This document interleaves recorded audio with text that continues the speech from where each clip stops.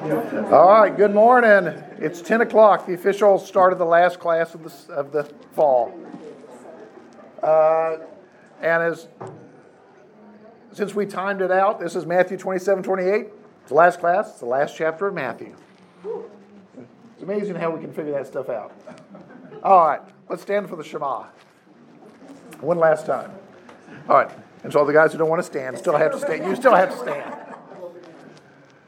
Hear, O Israel, the Lord is our God, the Lord alone. Love the Lord with all your heart, with all your soul, and with all your might. Amen. Have a seat. All right, remember where we're at here. The theme of the book of Matthew is Jesus is the new Moses, and that the kingdom of God is here. Those are the two overriding themes. So we're walking through this. When we left him at the end of chapter 26, Jesus had been arrested. He's in front of the high priest, who is, if you read some of that, Annas is the real high priest. He got sideways with Pilate. So Pilate removed him from office and put his son-in-law, Caiaphas, in. But everyone considers Annas the real high priest. So he's the power behind the throne. Caiaphas is the one that puts the dress on and makes all the pronouncement. Annas is the one who makes all the decisions. Except for the fact that a little later on, Caiaphas may have had Annas killed. But that's politics. Because Annas disappears, and there's a lot of possibilities that he may have been poisoned. Because there's lots of power struggles going on at this time. All right, so Jesus is in front of Pilate. And then as you know from some of the other Gospels, he goes back and forth a little between Pilate and Herod when Pilate fights. Because Pilate does not want to crucify Jesus because he can't find anything wrong with him. All right, I thought this is actually a satellite view of the hill of Jerusalem with the old city superimposed on it, just to kind of give you an idea of the topography that we're dealing with. Bethpage is up here. Bethany is about right here. This is the road to Jericho. You can see it kind of just goes down the hill. You can see the temple sits on top of the highest hill. The second highest hill is over here where you have the palace of Herod. The Hasmoneans' palace was here, which is the official house of the high priest. The Antonia fortress is here. This is where the Romans lived. It's even taller than the temple. The Romans are not subtle about anything that they do. So they looked and said, what's the highest place in the city? It's the temple. So where should we build our fortress so we can look down on the temple? Right next to it. So when Jesus goes back and forth, he's going through the upper city and in through the temple. This right here is the Essene district. Down here. The house of Caiaphas is down here, and the upper room's down here. And so Jesus goes back and forth through the last two chapters through all these different areas. And then you get into there's untold writings of where is Golgotha, where was he crucified, where was he buried. And if you go there, pick your person and he'll take you to the place where Jesus was crucified. This, I found yesterday playing around, is a reconstruction, 3D reconstruction of the city. So you can kind of get a feel. When people say the temple was Jerusalem, there you go. The temple. The rest of the city. I mean, so the reason Jerusalem existed was the temple. And so when Jesus was teaching in the temple, he's teaching here, he's teaching here. This is the Antonia fortress here where the Romans lived. This is Herod's temple all the way over here. This is the upper district where the priest lived and the Essenes lived. So when Jesus is going back and forth over the last little bit, He's over here in the Antonia Fortress. They take him here. They take him across this viaduct. They take him over here. They go, why don't you go back to Herod the Great? Herod the Great's sitting up here. They take him to Herod. Herod goes, I can't find anything wrong with him. Go back and see Pilate. So you go back up here and go to Pilate. So he's going back and forth in the middle of the night, which, of course, under Jewish law is not allowed, and especially on Passover, and especially on the Sabbath, which is about to roll up. And the funniest part is all the guys who care so much about the law are all making themselves unable to celebrate the Passover because they're going to see the Romans. They're leaving the temple. So we start chapter 27. Remember, Judas is taken money. He's turned over Jesus. Jesus has been arrested by the temple police. The Romans aren't involved at this point. So early in the morning, all the chief priests and elders of the people made their plans how to have Jesus executed. So they bound him, led him away, and handed him over to Pilate, the governor. Then Judas, who betrayed him, saw that Jesus was condemned.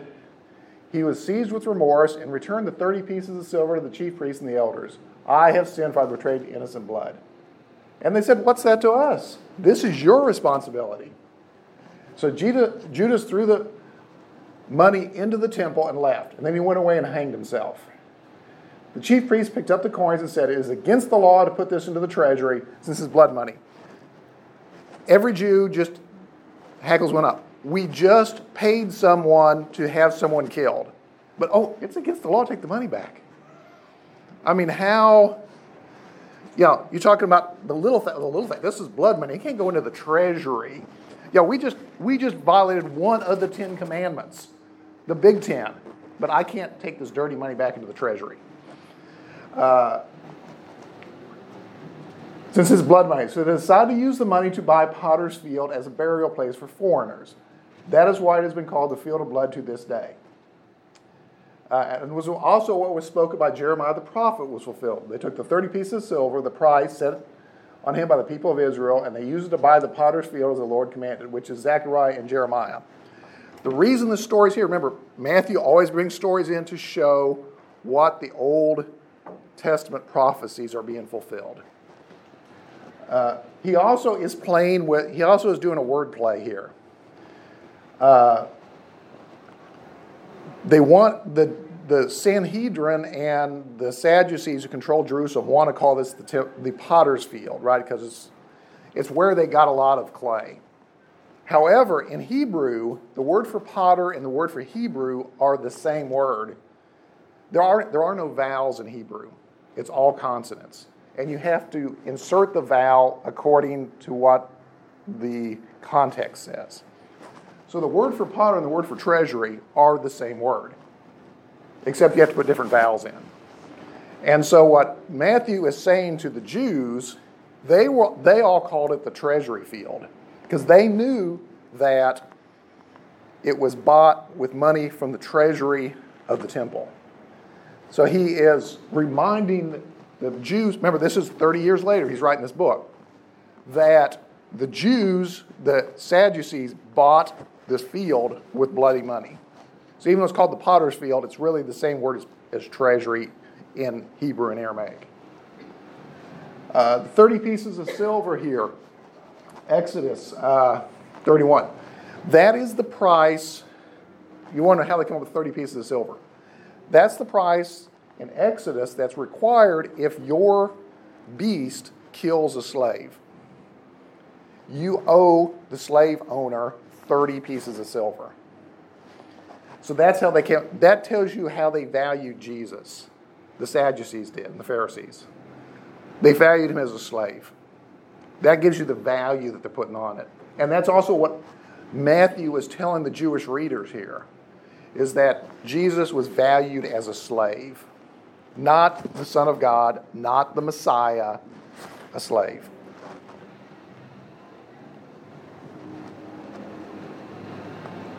And I was talking, there are two major theories on Judas.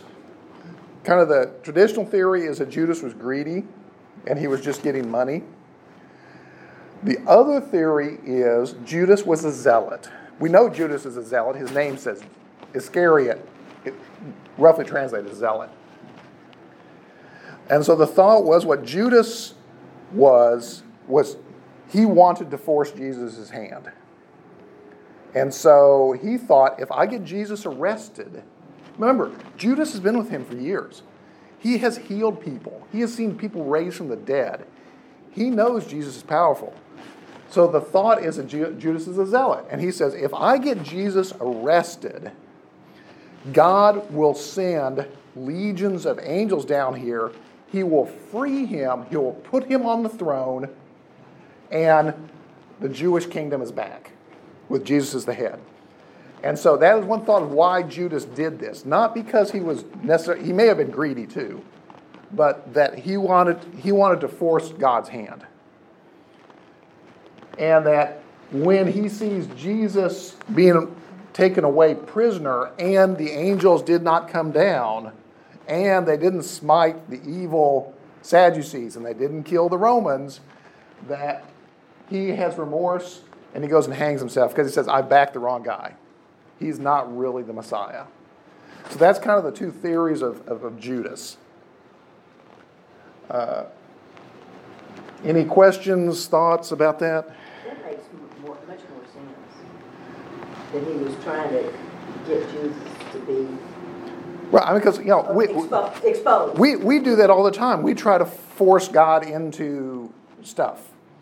I'm trying to remember which preacher told me this, but he goes, you shouldn't live your life that requires a miracle to get you out of the trouble that you got yourself in. He says, we do that all the time. He said, says we make decisions and then we pray, God, get me out of this. He says, sometimes we've created scenarios that require a miracle and sometimes God says no. Sometimes he says yes.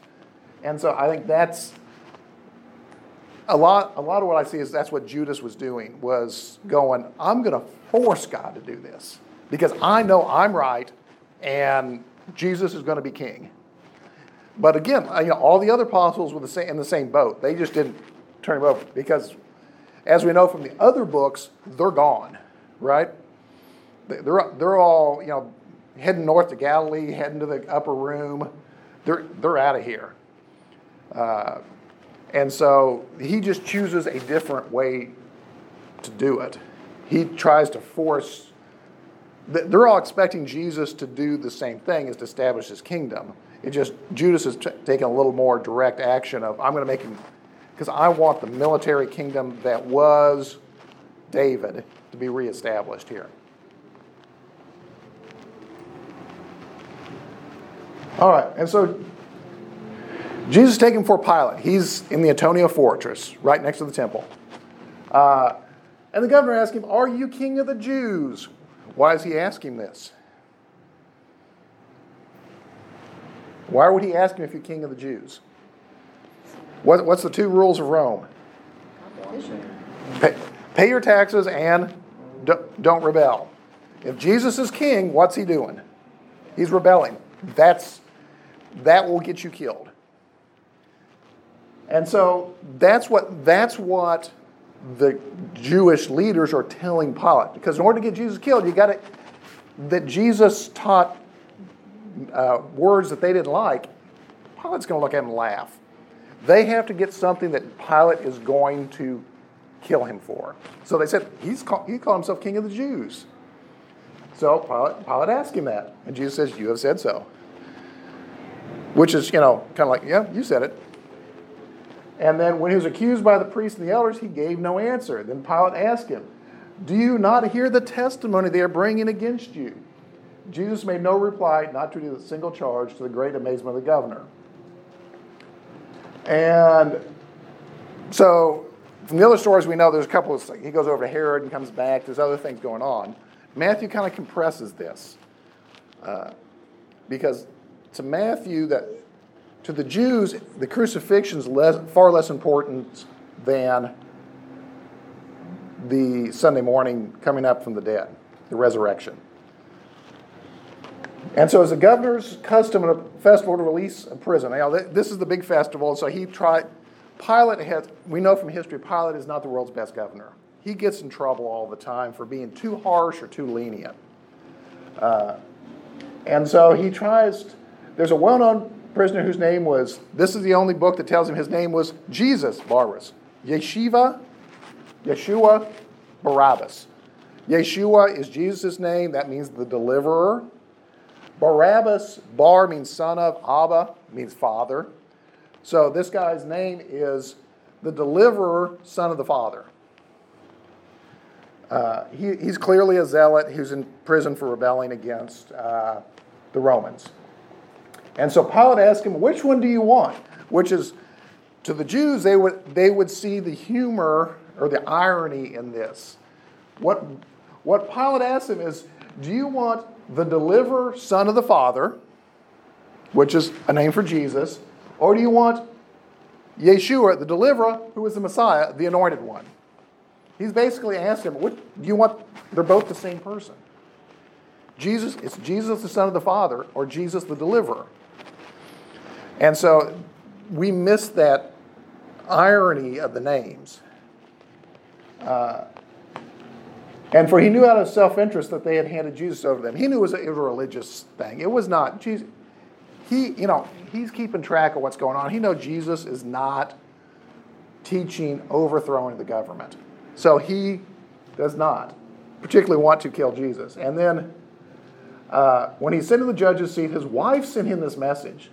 Don't have anything to do with that innocent man, for I have suffered a great deal today in a dream because of him. So his wife gets a dream that Jesus is innocent. And she says, don't execute him. But the chief priest and the elders persuaded the crowd to ask for Barabbas and have Jesus executed. Which do you want me to release to you? We've all seen this if you've seen the movie at this point. We want Barabbas, we want Barabbas, we want Barabbas. Crucify him. What? And he says, what crime has he committed? And they just said, crucify him. Pilate's in a tough place here. He only has a relatively small amount of soldiers with him. We know that he has at most a legion, so it's 5,000. He probably doesn't have all of them. And Jerusalem at this point has, normally a town of about 50,000 probably has a couple 100,000. So this is rapidly becoming a mob. And so he gets in trouble. He got in trouble earlier in his reign because he overreacted and killed a bunch of people when there was a mob. He sent the troops into him and killed them. Rome yelled at him. And we know he gets removed in 5 years from now for doing the same thing again.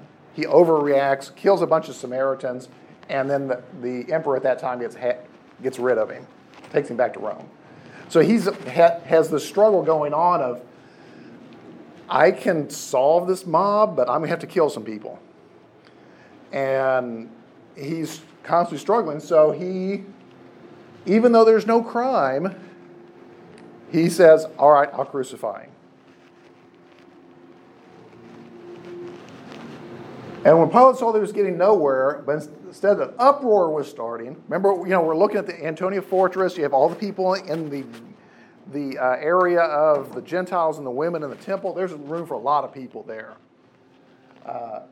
And he is your responsibility. I am innocent. And then he released Barabbas. He had Jesus flogged and handed over to be crucified. And then he takes him to the Praetorium, which is where he is and where the Roman soldiers are. They gathered the whole company of soldiers around him. That means however many Pilate had with him. That's probably a fair number in the Praetorium. They stripped him, put a scarlet robe, and put together a crown of thorns and set on his head. They put a staff in his right hand. They knelt in front of him, mocked him, "Hail, King of the Jews." The Romans did not like the Jews. The Jews did not like the Romans. So the average soldier was told, this is the King of the Jews. So they are treating him with disrespect and contempt. And we know this because they're actually, in Jerusalem today, you can actually find graffiti that the Romans write about how much they don't like the Jews. It's pretty funny. And so they mocked him, they struck him again and again, took off his robe, put his own clothes on him, and they led him away to crucify him. So they're basically mocking him as king of the Jews, saying, you're king of the Jews, look who's in charge of you. You're about to get crucified, but you're the king. So this was basically Rome versus the Jews, and just the contempt they have. And then while they were going out, they met a man from Cyrene named Simon, who forced him to carry the cross. Basically, Jesus had been flogged, he'd been beaten up, he'd been all night, and you carried the cross beam for your own cross. And as we know earlier in the book, they're allowed to pick up people and make you do something for 1 mile with them, carry loads or whatever. So Simon of Cyrene, we know from some of the other books that he becomes a Christian and that his sons become leaders in the church. So he's obviously a Jew here for Passover. They offered Jesus wine to drink mixed with gall, but after tasting it, refused to drink it. They're not being mean to him with that. Because if you look at some of the other books, they say myrrh instead of gall. That is a pain reliever. And so what Jesus is doing here is saying, I don't want to be dulled on the cross. I'm going here to be the sacrifice for all sins. I'm not going to take this wine and this myrrh and this gall and make me so that I don't feel as much. So I mean, they really were being nice to him. Was that a standard tradition, you think, to give them? Maybe. Remember, crucifixion was not the standard punishment. If you went against Rome, they generally just cut your head off. It was quick, it was easy. Crucifixion was reserved when they wanted to make a statement. And the story, Zipporah is a little town near Nazareth where Jesus grew up. When Jesus was probably 4 or 5, when Herod the Great dies, Zipporah is a Roman town in Galilee. It's the regional tax receipts are kept there, and there's a small contingent of troops there. Judah, one of the many, many, many Judahs who leads a rebellion, decides that he's going to rebel because Herod the Great is dead. So he gathers some guys, goes and overthrows Zipporah. The Romans are not fast with their troops, but they are very thorough. So the guys gather in Zipporah, it's Les Mis. You know, if we raise the banner, people are going to come to us. We're going to rebel. You know, hear the people sing song, you know, all that. They're singing that in Zipporah. Nobody comes. Well, not nobody. The Romans come. And they camp around Zipporah. Zipporah was built by them. It's a Roman city. And so the guys in the city go, oops, maybe we shouldn't have done this. But they did 2 bad things. They stole the tax money, and they rebelled. And so the Romans said, typical Roman rules, all the women and children in the town come out, you be slaves. The men, we're going to kill y'all. And if you surrender, we'll just cut your heads off. If you rebel, bad things are going to happen. They said, we can handle this. People are going to rise, just like during the Hasmonean Empire when the Maccabees came. Nobody comes. Finally, the Romans said, all right, we've had enough. They destroy the city. This is their own city. They build it. They level it to the ground. Everyone that they capture, if you're a man, they put crosses around the entire city, circumvented the city. Put the guys up on the cross. Let them sit there until they died. Then they put a guard on them and didn't allow their families to take the bodies down. They waited until they rotted on the crosses and all the vultures and the animals ate them. Then they left what's left of the bones up there and kept a guard there and made everybody from the area walk by the city and go, this is what happens when you rebel against Rome. Crucifixion is a statement of Rome is in power, you are not. That happened about 3 miles from Jesus' town of Nazareth. When growing up, he would have been told that story. Mary would have definitely known that story. Joseph would have known that story. In fact, there's a lot of evidence that Joseph was probably employed to rebuild Zipporah after the Romans destroyed it, because they rebuilt it as another one of their cities. So when they crucify people, they do it by road so that everyone walking by can look, this is the power of Rome.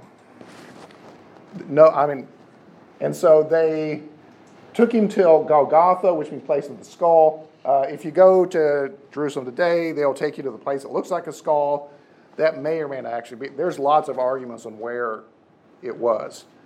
It's the best one I've read, which goes into a lot of Josephus and some early Romans, because part of the problem you have is finding where Jesus is buried and where he's crucified is in AD 70, the Romans leveled the city.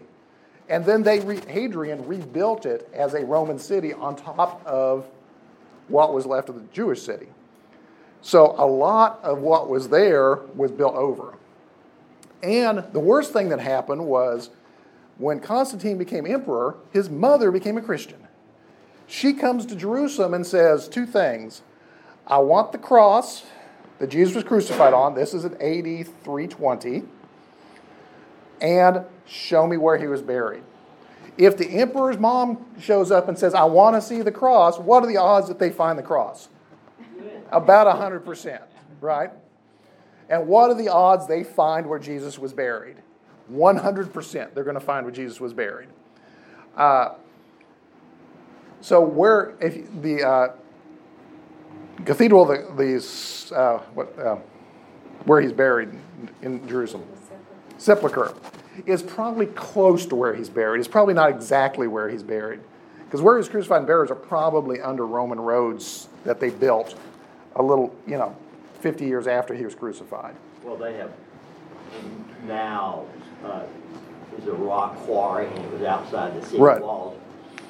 And now they've been able to do 3D point. And so about 90% sure that was the spot. Right, not 90% that where his burial. They still had Christians that could take her there. And then also, the Romans had also built a temple on top of that, yes. On the top of that spot because they were making a statement. Right, because when Hadrian builds this temple, he builds the temple of Venus directly over where the Christians said Jesus was buried, because once again, he's showing who's in charge. It's the Romans, whose gods are better. My gods are better. So I'm going to put a temple right over it. So the Church of the Sepulchre is built on the foundations of the Temple of Venus that Hadrian built in like AD 80. And so it's pretty close. And then the actual crucifixion site is also probably pretty close. Just for fun Greek and Aramaic, Golgotha is Aramaic. It means the place of the skull. Calvary is Latin for the same word. It means skull. So it's the same place. And it actually means top of the head. The place that will show you a lot is the front. Looks like a skull. Yeah. Was Jesus crucified? All the pictures we have, right? What's Jesus? He's on top of a hill, right? 3 crosses. All that dates from the 800s or 900s. That's Catholic, from the 800s or 900s. The first pictures of that are 800 years later. The reality is the Romans crucified people by roads. So he's probably close to where that skull is, but probably was down. The Romans wouldn't have put him on top of the hill. Because you remember, it's the Romans. The soldiers have to carry the stuff up there. They're not going to do extra work. And they always do it by roads. They want it right by an intersection so that everyone who walks by, you go, see that? That's what happens when you rebel. Pay your taxes, don't rebel. And so he's probably very near that area. But the actual crucifixion site was probably paved over sometime in the 80s or 90s AD. And then you've got all the churches that have been built, the Roman churches, the Christian churches, the Orthodox churches, and then you have the Islam coming in, taking over. You've got 2,000 years of history stacked. So can we find where he's at? No, we can be pretty close. Exactly where? Maybe.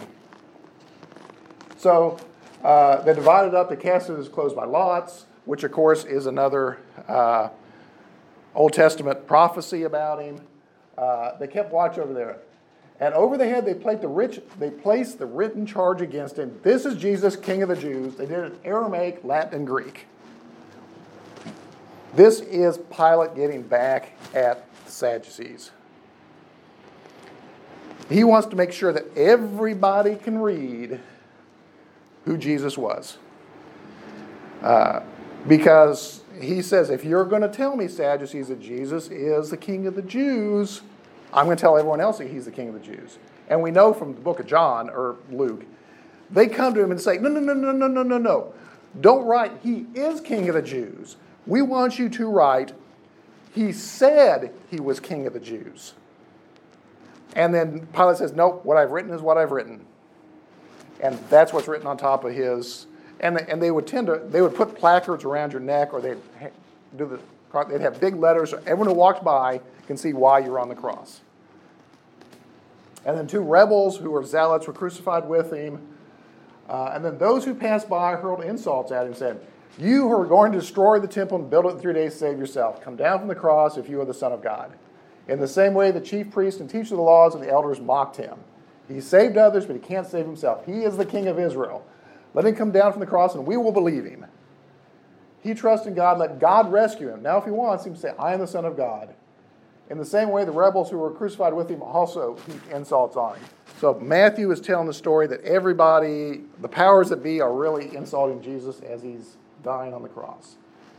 It says those who pass by, it's another thing that's like, Right, he's on a road, right. Hike up this hill. Right, he's on a road.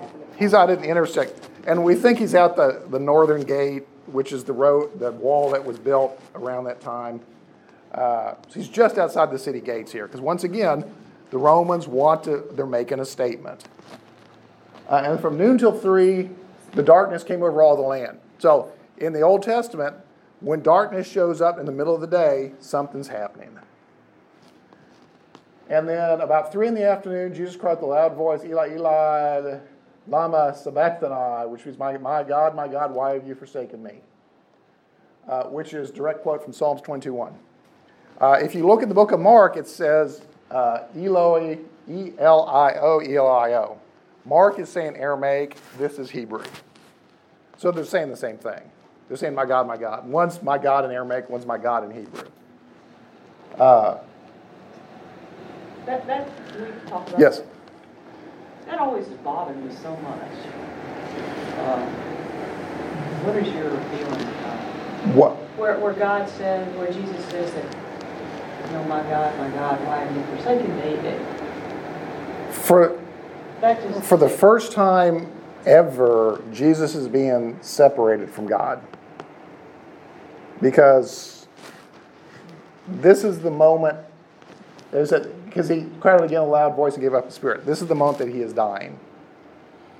His spirit, for the first time ever, is being separated from God. And that, because if he's God, he can't die. And so and then he's also, if he's God, he can't take the sacrifice. He can't take all our sins on him. Because he's the sacrifice for all our sins. So he has to be separated. Because sin separates you from God.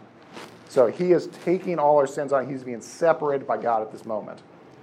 That's what he's calling. Is that for the first time, I'm separated from God.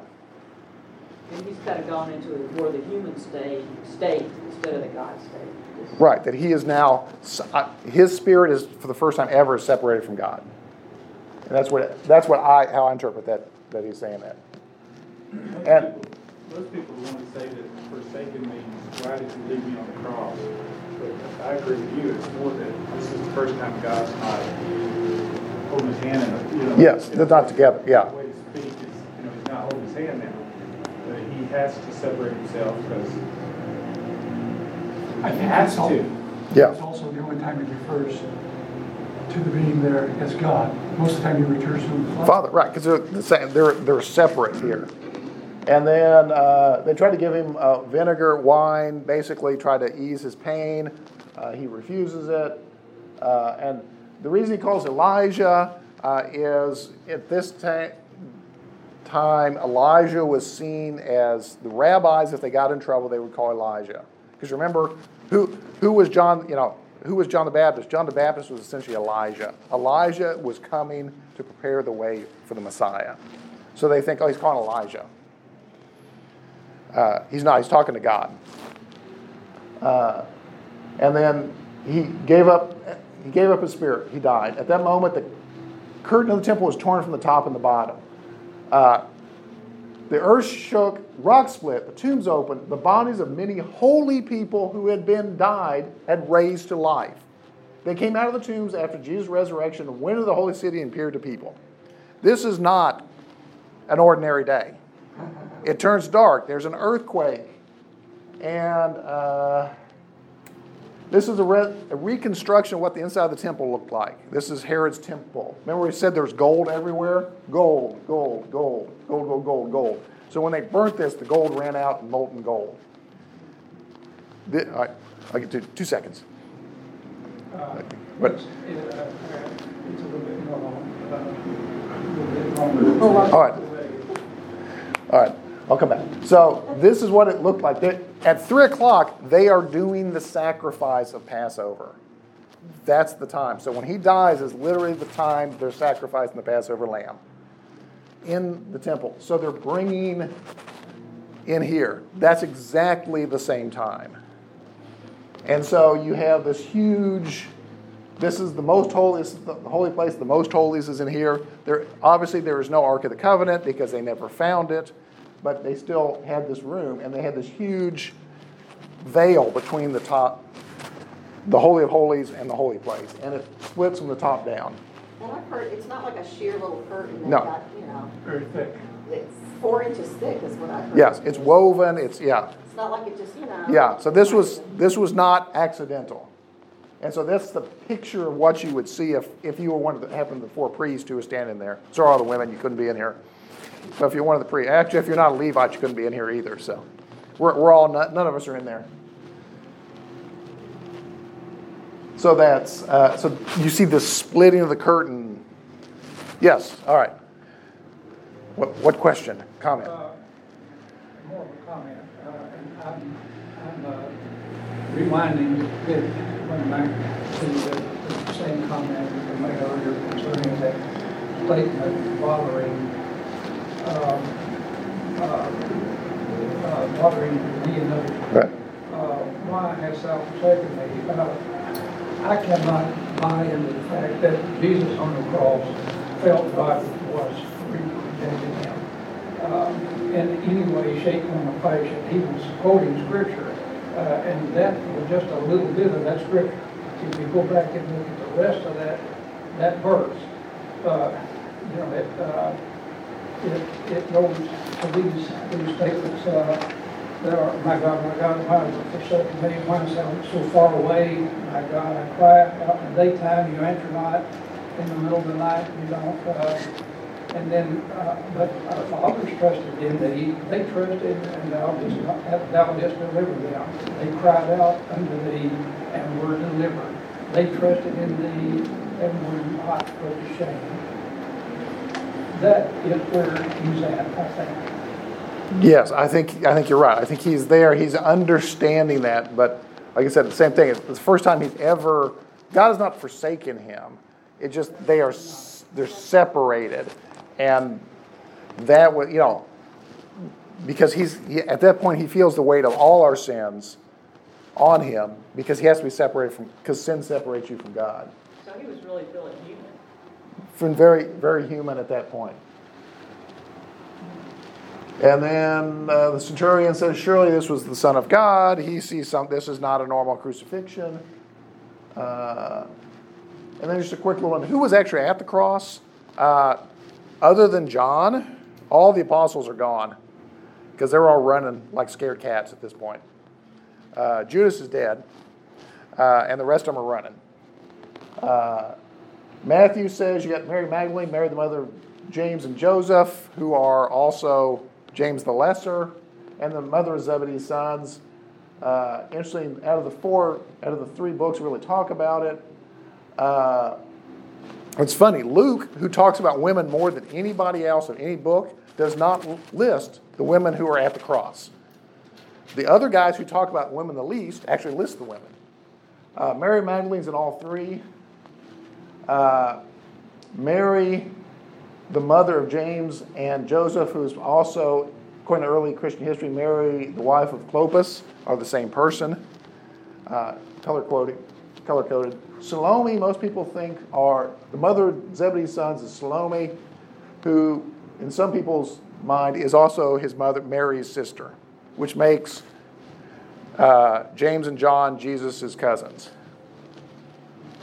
Although, understanding in that era, sister can be a very variable word. It can be sister-in-law, it can be cousin, it can be some female relative. If you go with that, then that's how the Catholics come up with Jesus didn't have brothers. Right. Probably Half-brother, yeah, cousins or whatever, yes. But, so, the women are standing at the cross. The men have all left except John. We know that's it because John in his gospel says that he is given, that Jesus looks at him and says, Mary, see your son, son, see your mother. Which actually makes sense then if they're cousins or relatives of some sort. Burial of Jesus, Joseph of Arimathea, who we know from one of the other Gospels is actually on the Sanhedrin, which makes him he's either a Pharisee or Sadducee. We're not sure which. He is rich, which tends to point you towards Sadducee. And his burial tomb, he's from Arimathea, which is a town north of Jerusalem, but his burial tomb's in Jerusalem. All that kind of points you to he may in fact be a Sadducee. He is a believer, though. Because he goes to Jesus and asks for his body. Remember, usually they leave the bodies up on the cross for a long time because they want a symbol. Pilate allows Joseph to take Jesus' body down in a day, which again is actually a positive thing. Because I think Pilate, if I was him, I think Pilate's feeling guilty about this. So when Joseph comes to him, he goes, "Okay, yeah, I'll take the body down." he's a rich guy. He's also a rich guy. He may know Pilate if he's a Sadducee. He definitely knows it because he's on the Sanhedrin. Didn't Pilate have a dream, or his wife? His wife had a dream, says don't have anything to do with this guy because he's innocent. Probably worried. Yeah, and so he allows them to take it down. They bury him in a new tomb that Joseph had built, and that's where you get into the church of the Sepulchre, Holy Sepulchre. It's built over what they think is the burial, and actually it's probably pretty good. It's probably pretty close. And so he puts it in there, and they put the tomb. Now the next day, which is Saturday morning. Remember, this is Sunday. This will be Friday night.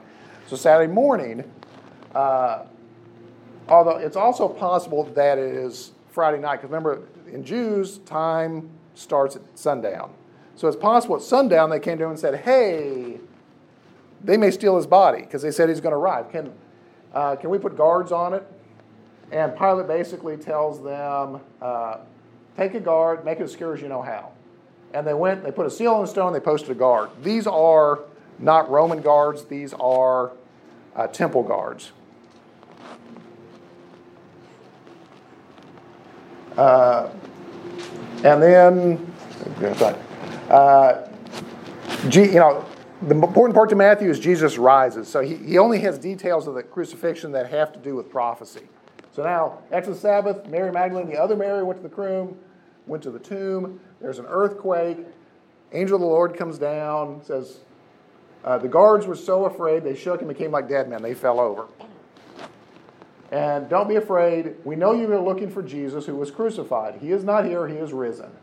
Come see the place where he lay. Go tell the disciples, go into Galilee. There you will see him. So basically, this angel tells them, go to Galilee. Go back to Galilee. And when you look at the different Gospels, there are lots of appearances that are coming up. And they go away from the front, from the tomb, and then they meet Jesus.